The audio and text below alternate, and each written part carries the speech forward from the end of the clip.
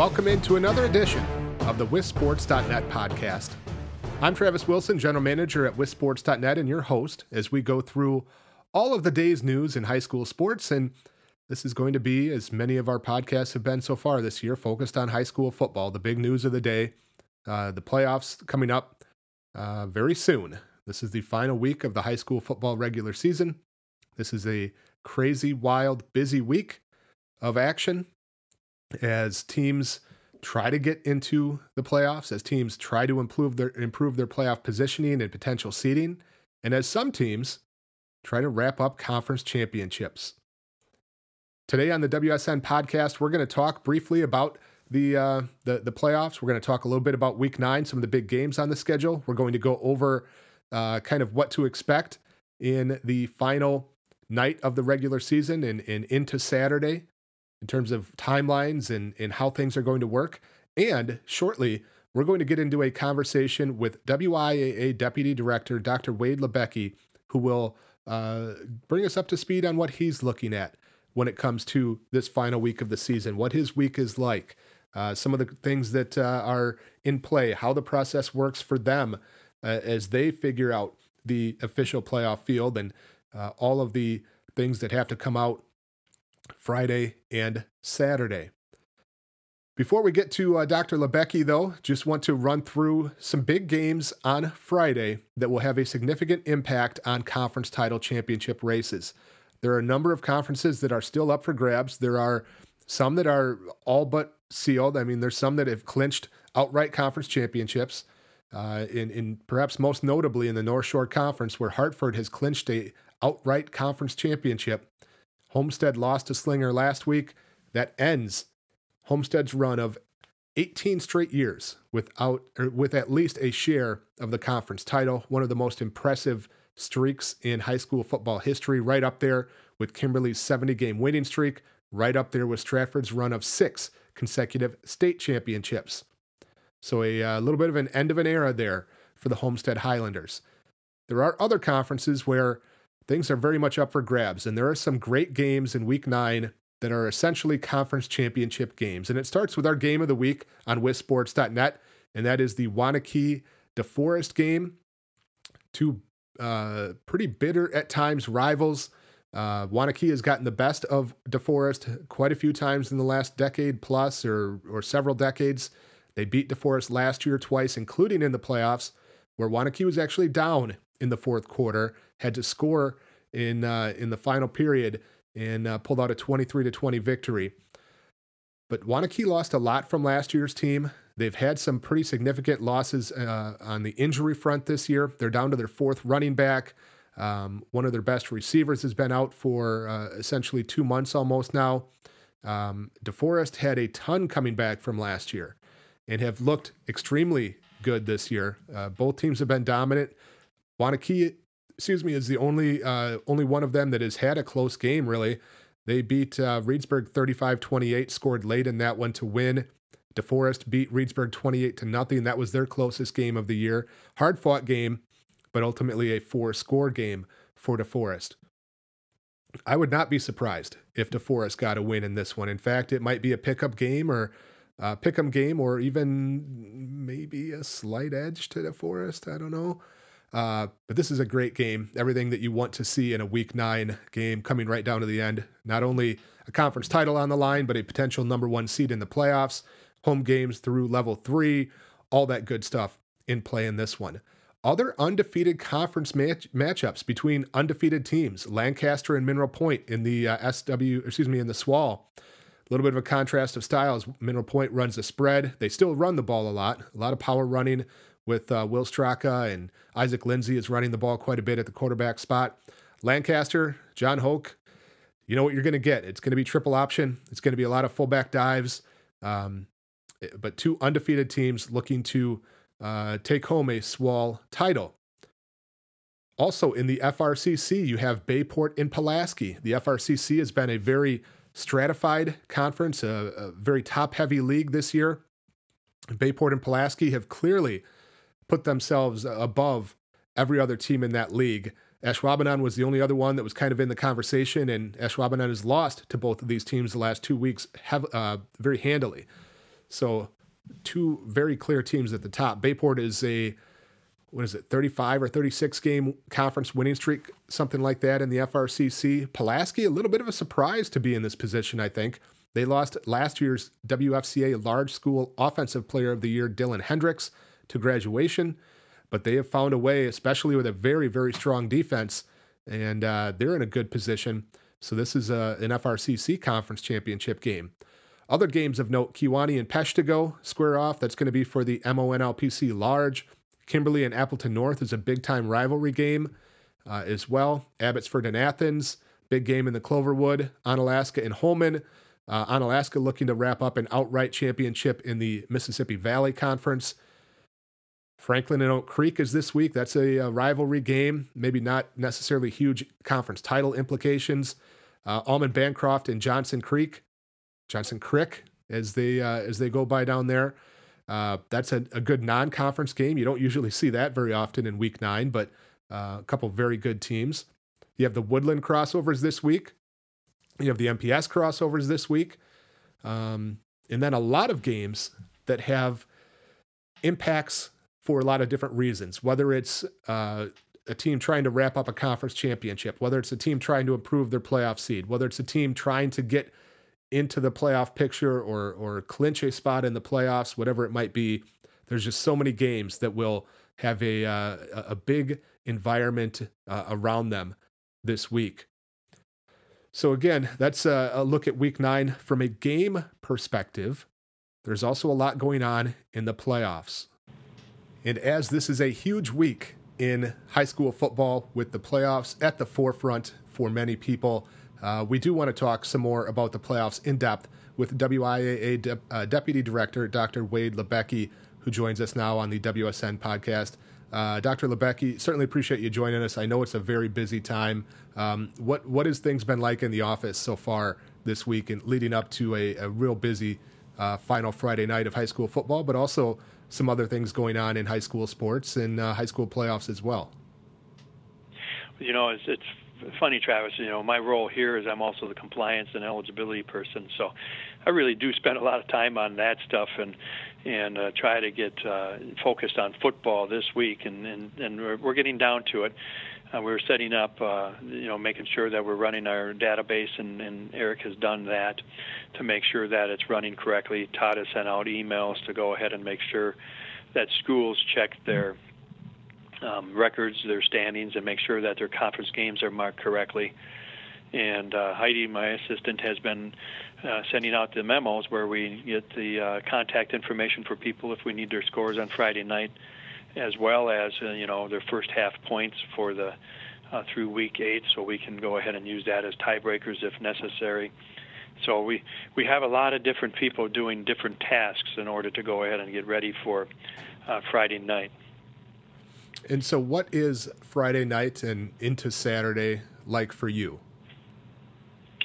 You know, it's a fun night, but for me, it'll start out with getting out to to a football game somewhere. I like to get out and to see crews, and so on every Friday night I'm at least 2 or 3 games.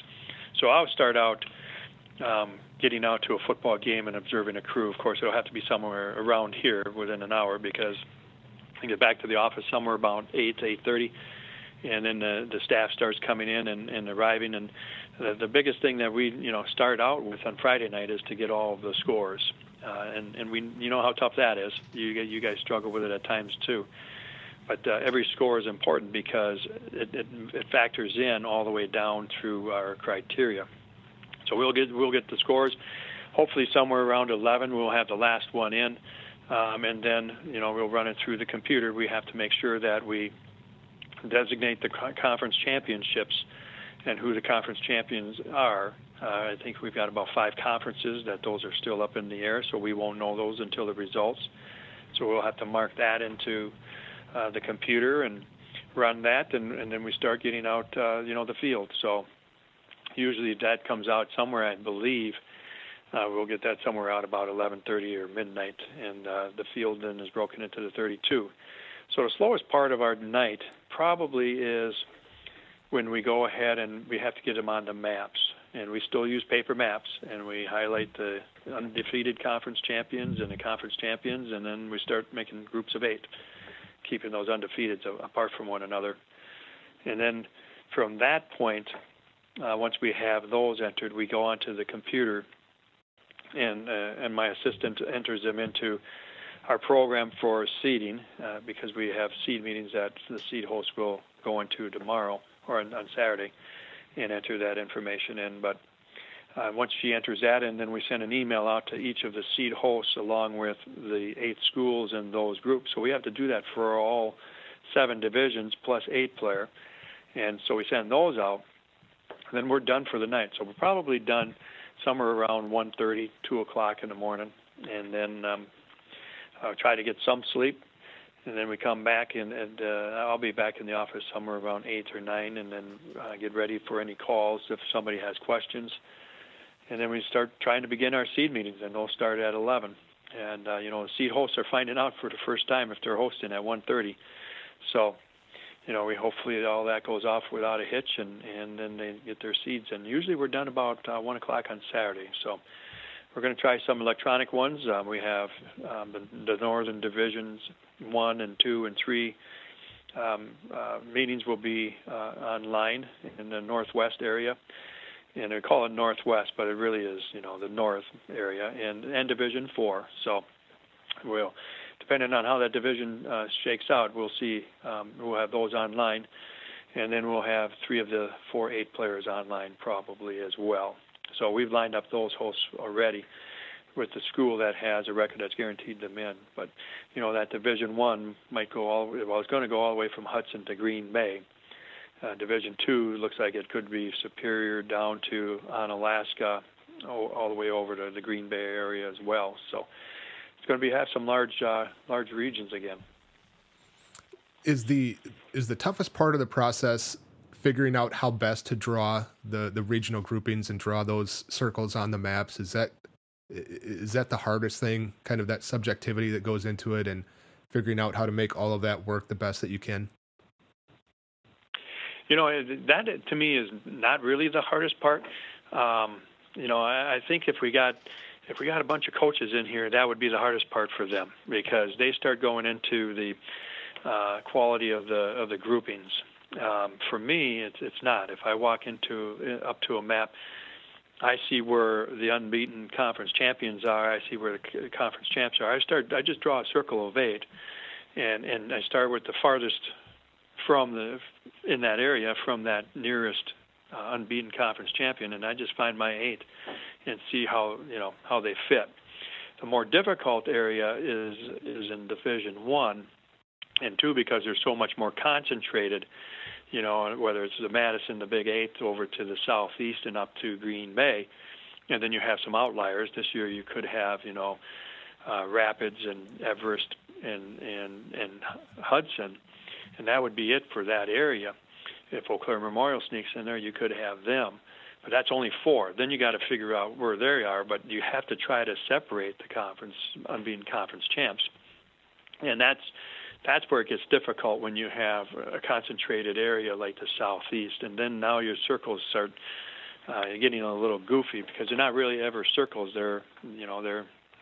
Sometimes they look like fingers, because you've got some unbeatens that you got to go around and you got to include in one area and in the other area. So I never thought that the drawing of the maps was a difficult piece. I know people, it gives them great discussion on whether this could have been here or that could have been there. But I think that's the hardest part for me, is to make sure that that initial field is correct. So, we'll go down through that field and try to make sure that make sure we've got every conference champ in there. We make sure that we've got all of the field correct, that we've got the independents in there, and then you hope that that's correct. And when you post it, that's the first thing that we do, is we look for feedback on that. And the feedback is somebody will call in there and say, what about this, what about that? Then we have to go back and examine it. So I think the harder part for me is to make sure that the field is correct. For at least maybe for me it's more stressful than it is, hard to do. It's not a difficult task to draw the maps, but the stress level for making sure your field is correct is more important to me. We're talking with Dr. Wade Lebecki, the Deputy Director at the WIAA, in charge of overseeing the sport of football. Paying attention, you mentioned kind of following along and trying to find some games and see what's going on. How much do you follow where things might come into play in the playoffs? What some of the factors might be? How close? How many teams under 500 you might have to look at? Where cut lines might go? Do you pay attention to any of that ahead of time, or is it easier to just let it play out and then figure things out on a Friday night? Right, I let it play out. I'm so busy with all of the other stuff. Most people, I've been to the 7 area meetings in September, and for two weeks there we had 14 meetings inside of 10 business days. So really there's a lot going on, and like I said, I oversee the compliance and eligibility. So my month of August and September is filled with waiver requests. So I really don't get into the football except for Friday nights when I'm out on the road. And for this week, last week I started making sure that everybody here is on task doing their stuff. But I don't really get into the, trying to figure out who Division I is and who Division II is. Eric puts out a preliminary report each week, and while I know that's close, and I had a football coach says that, well, I know I've been Division III for the last 20 or 2 for the last 20 years, but it looks like we're going to be 3. And I would tell them, well, I would guarantee you that if you've been Division II for the last 20 years, you're probably Division II this year as well, just because there's so much movement with 3 and 3s and 3 and 4s and all of that, and how that all shakes out in the end with your game weeks and with the upsets, that you can't really tell where the cutoff lines are. So, if I'm going to look at any cutoff lines, I look at what you're doing. That's about as much as I get into it. Coach Labuda asked me too, and I told him I'm pretty sure they're going to be 3 this year, but we'll see how it plays out. So he must be worried if he's calling you and me. But, yeah. If you think he's 3, that's good, and then that makes it a little bit easier for me to find a seat host. Yeah. How many calls or emails do you get from coaches, whether it's leading up to the week, whether it's after you've released the playoff field and they're questioning why they're not in, maybe you're an athletic director, or why are we in this grouping, or what have you? How often do you get those kinds of input or feedback from coaches? It's gone down so much, quite a bit. We might get 1 or 2 emails, especially for people on the bubble, and they might ask, and it's pretty easy when if they look online and see where we have the preliminary field, it gives the reason on why you're out. It might say 2C, and then you can just look right in the qualifying materials, and you can see exactly what that is. So it's a little bit easier to tell people why they did not make the cut, because in the past you'd have a sheet for all 400 schools, and then you'd have to alphabetize them because they did call. I remember my first year before we got into the computer stuff, figuring it out, the initial computer report would go ahead and just list all of the schools 1 through 408 or 428. And then you still had to do the criteria by hand. So when it comes down to head-to-head result conference champion, we had to do that, but we also had to do the defeated opponents conference wins only percentage by hand. So we'd find the 4 that didn't make it in, and we'd go through that. And then if that didn't break it out, we still had 3 left in. We'd have to go into the defeated opponents for overall win percentage, and we'd have to do that for the last 3. And then once we did that, then we'd have to go down to the first. So that was a lot of hand stuff. Now the computer program, Eric's got it running that, provided we have accurate data in there, it pulls it out rather simple. So it's a little bit easier to figure it out that way. So I don't get a whole lot of emails on Friday night anymore, 1 or 2. Like you said, probably more with the maps on why did you put us here, and that's more of the subjective thing. And for the last 7 years, people didn't want to be in there with Kimberly, so if they got in there, they might have been upset, or they look at what they feel the quality of that grouping is, and why did you put us in this group when you could have put us here?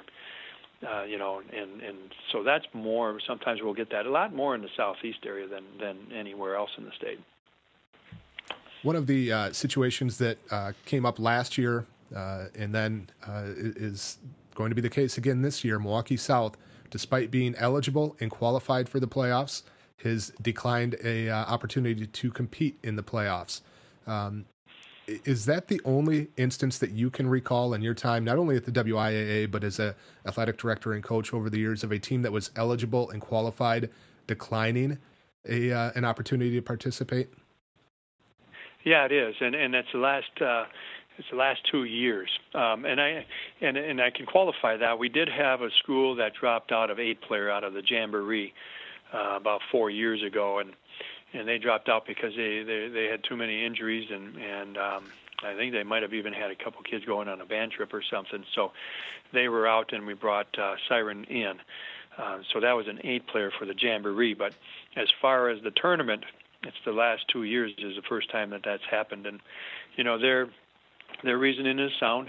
They're looking out for their kids. If they're going to be seeded and they're seeded number 8, they're going to go against a pretty strong team down there. And that's something that we'll have on the agenda with the football coaches and see if there's a different way of determining where some of those schools go when they're co-ops. We've talked about it in other sports and co-ops, and one of the suggestions that we have for hockey is to look at the average enrollment of the co-ops rather than putting them in there. So is a Milwaukee Pulaski really a Division II school and a Milwaukee South really a division, or are they both really Division I, or are they really Division II, or are they really Division IIIs? When you take and average all of their co-ops, because their participation numbers are down, and they're, Milwaukee South going up against an Arrowhead or going up against, Menominee Falls or Brookfield East or Central is not going to be the same as far as the number of kids suited up and on their sidelines and that. So, I never questioned their reasoning for it, but I think it gives an opportunity for football coaches to discuss some other ways of assigning the divisions, and this might be one way of doing it.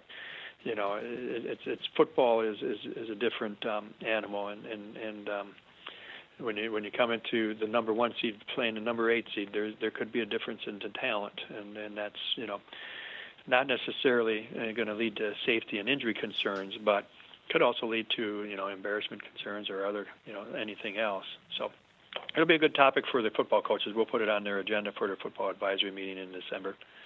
Speaking of the football coaches, one of the big initiatives the last 18 months or 2 years, whatever it has been now, was that statewide conference realignment that will take effect next year. What do you think that's going to do to the playoffs? It doesn't impact the criteria, but it does obviously standardize the number of games that teams will play to get qualified. It'll standardize where tiebreaker procedures are going to go through. No longer will a team that played teams that had a forfeit game, will that impact things? So do you foresee that realignment next year making the playoff process a little bit easier potentially? Well, I think it's still going to come down to that scores at the last week. But it'll be interesting to see if everybody has 7 games that they're used for playoff determination, with the crossovers of the 2 sevens or the 7 games in an 18 conference, how that will affect the bottom bubble teams, because you won't have the 5 and 4 or 4 and 5s and the 3 and 4s and the 2 and 3s. Now you're going to have people that are the same. So you're going to get into more of the head-to-head and winning percentage against the playoff field, more so than you will how you did against the conference champions in that, and how you did against a conference field, because everybody's going to have the same number of games. So it could throw a little bit of a kink into that, and how do we use the tiebreakers when everybody has the same number of games. I think what will be interesting is having the difference in enrollment so much closer, to see how that affects who qualifies in divisions. So, if most of the teams are at least within a division rather than a Division I, II, and III, conference, how does that affect if everybody in Divisions 1 and 2 are playing Division 1 and 2 schools, how does that affect who qualifies for those two divisions in the tournament? I think we'll see some data on that, which might be interesting to see the makeup of the conferences. So if you have a conference mainly made up of Divisions 3 and 4, does the Division 3 schools, do they have an advantage? So I think what will be interesting is the data after the playoff qualifying, more so than trying to see who gets into the tournament. I think we could be, hopefully our criteria will break out a field for us. Before we let you go, one other topic I wanted to touch on, because I've gotten a number of questions on it in the last couple weeks as we lead up to the playoffs, and that is the automatic or electronic seating that was passed by the WI Board of Control. I believe it was earlier this year, and just kind of get an update on where things stand with that, because there does seem to be a little bit of confusion from some folks on when it will be implemented and how it might work. We just got off the phone with Drake over in Homestead, who's part of the committee that the Coaches Association has had, and we had a conference call with Drake and Todd Clark from our office and Eric Jacques, our IT guy, and we talked about where they're at. I think they've got a formula that pretty much is starting to settle in, and taking the winning percentage and then taking the winning percentage of your defeated opponents, or winning percentage of your opponents, then taking the winning percentage of your opponents, and I think he's coming down, and the committee is coming down with a formula that's close. Our input was basically, are you going to give some sort of recognition to a school that goes ahead and plays a division up and loses, or goes up and plays a division up or just two divisions up and wins? Are you going to give them some sort of extra credit for doing that? And then that would be important, and just to help some schools fill their schedules. So they've got the basic formula, I think, pretty close. The goal when we were done with the call was to have something ready by the end of the level 1 week that we could run against the field then on an experiment in the level 2 week using what we currently have for this year, and to see how the computer formula that they've come up with would compare to the actual coaches' seedings this year. And once we have that, then hopefully we'll have something for the coaches. I know they're meeting on after level 4 up here in the office, that we would be able to show them somewhat of how that would work out. So in December, the coaches could go ahead and look at the formula and see if that's something they want to implement, and if they would, then they would have to suggest it come forward on December 3rd when the football coaches meet. So we would implement it for the 2020 season. So that's kind of our timeline. Our goal is to go ahead and get it done and implemented for next year. Hopefully we can do that. I think they've got some good thoughts going on.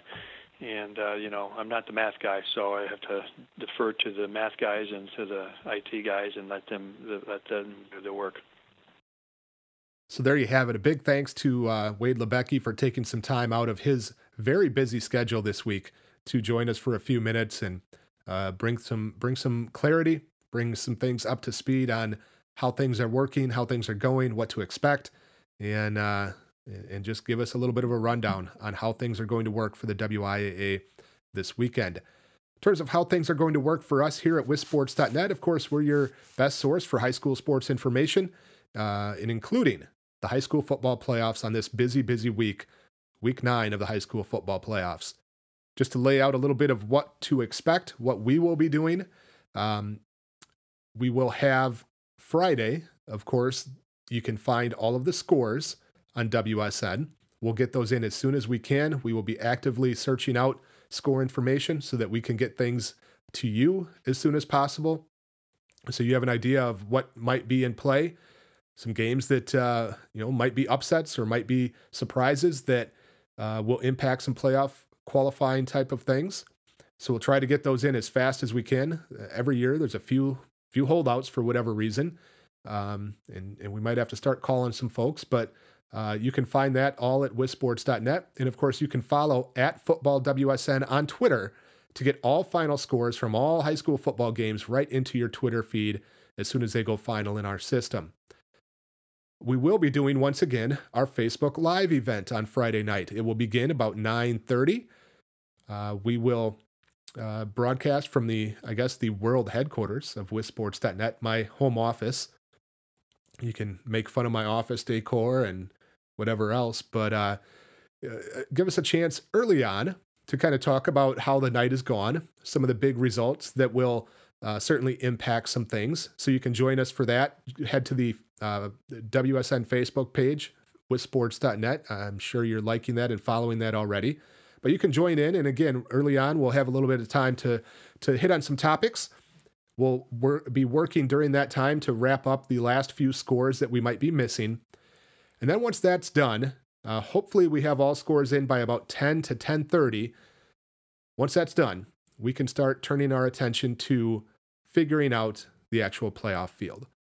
We'll get it all put together. We'll break it down in real time. I'll kind of walk you through what is going on. You know, how many teams finish 500 that get in, how many of the teams that finish 4 and 5 there are, how many spots that remains then and has left for teams that finish 3 and 4 in conference.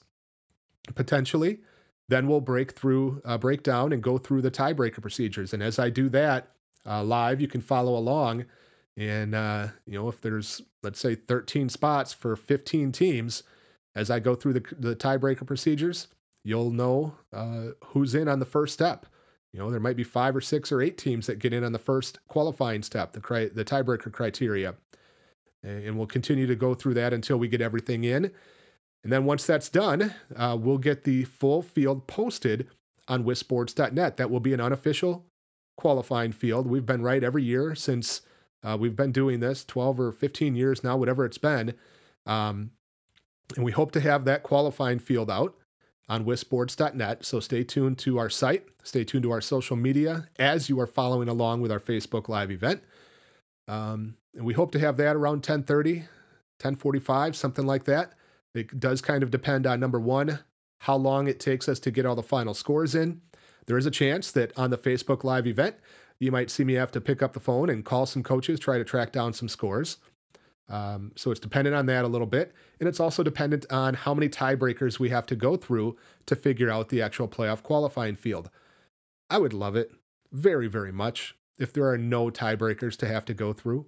If we can just somehow find a way to where every team that finishes at least 3 and 4 in conference gets in, that'd be awesome. If there are, as I projected prior to week 9, 13 spots and 15 teams tied, and I've got to go 5 tiebreakers deep for some of these teams, that's not fun.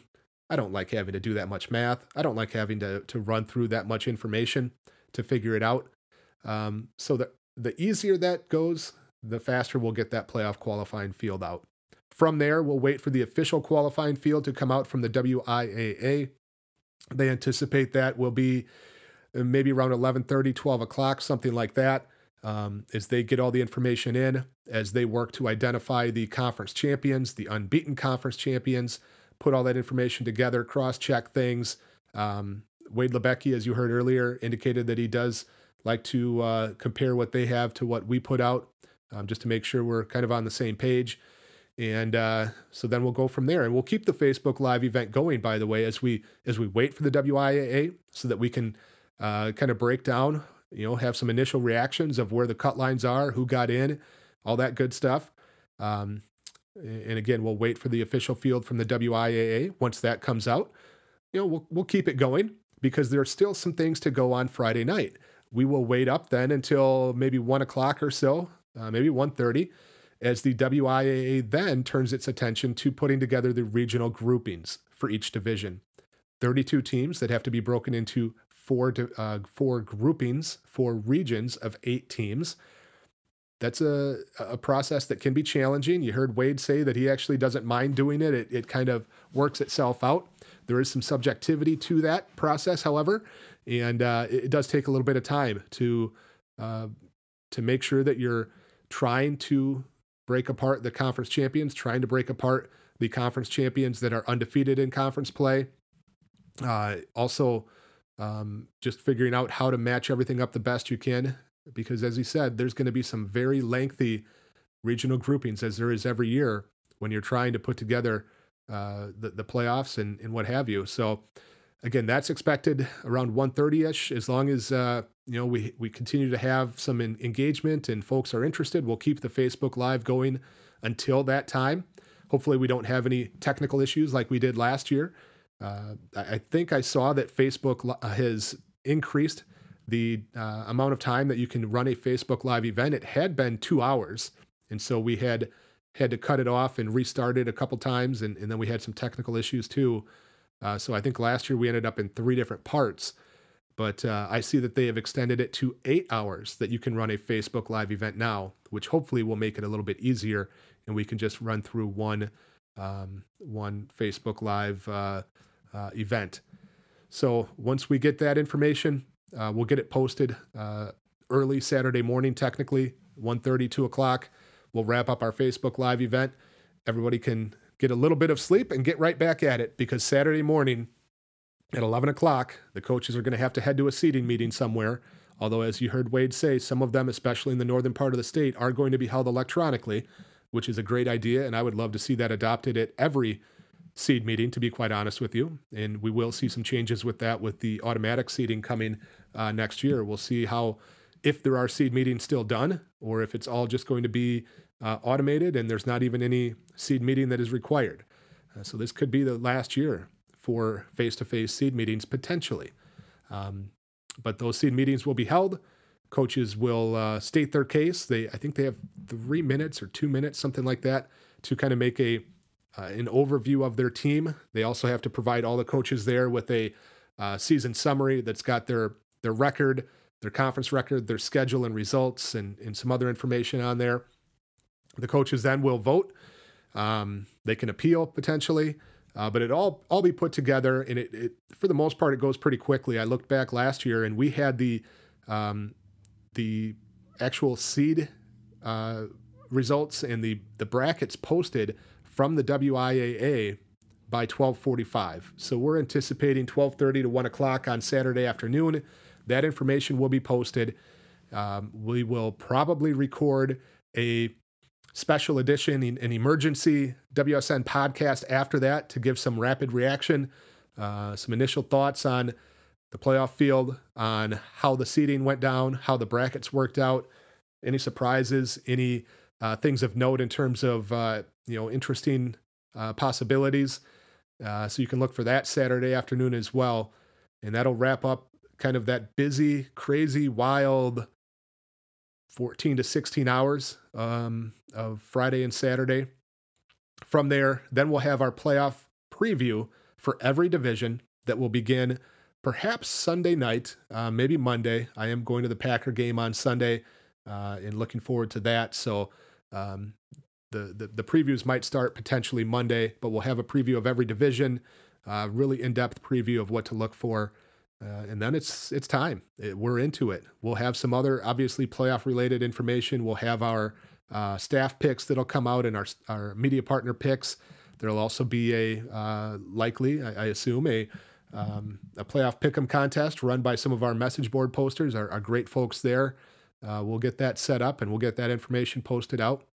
And then it's time to really enjoy the football playoffs, which go very quickly, where half of the teams get eliminated every week. But we'll get through and really looking forward to an exciting playoff run. As I tweeted earlier today, in fact, this is the last game. This is the last football game this week, this Friday, for upwards of 3,000 high school football players, most of them seniors, of course. And it's kind of bittersweet. This is a very bittersweet time of the year. You love the excitement and the energy of the playoffs, but you hate to see it have to come to an end for so many players around the state of Wisconsin. As a high school football player myself, I can tell you very vividly, some of the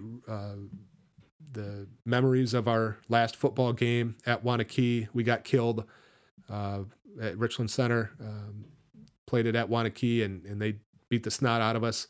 Kind of interesting that those teams were in the same division then and up until, I think, 2002. And now Waunakee's over 1,300 enrollment. Richland Center dipped under 400 last year. And obviously two communities headed in very different directions in many ways. So it's a tough time for a lot of people. Enjoy it, savor it, rage against the dying of the light. Do everything you can to keep that experience going.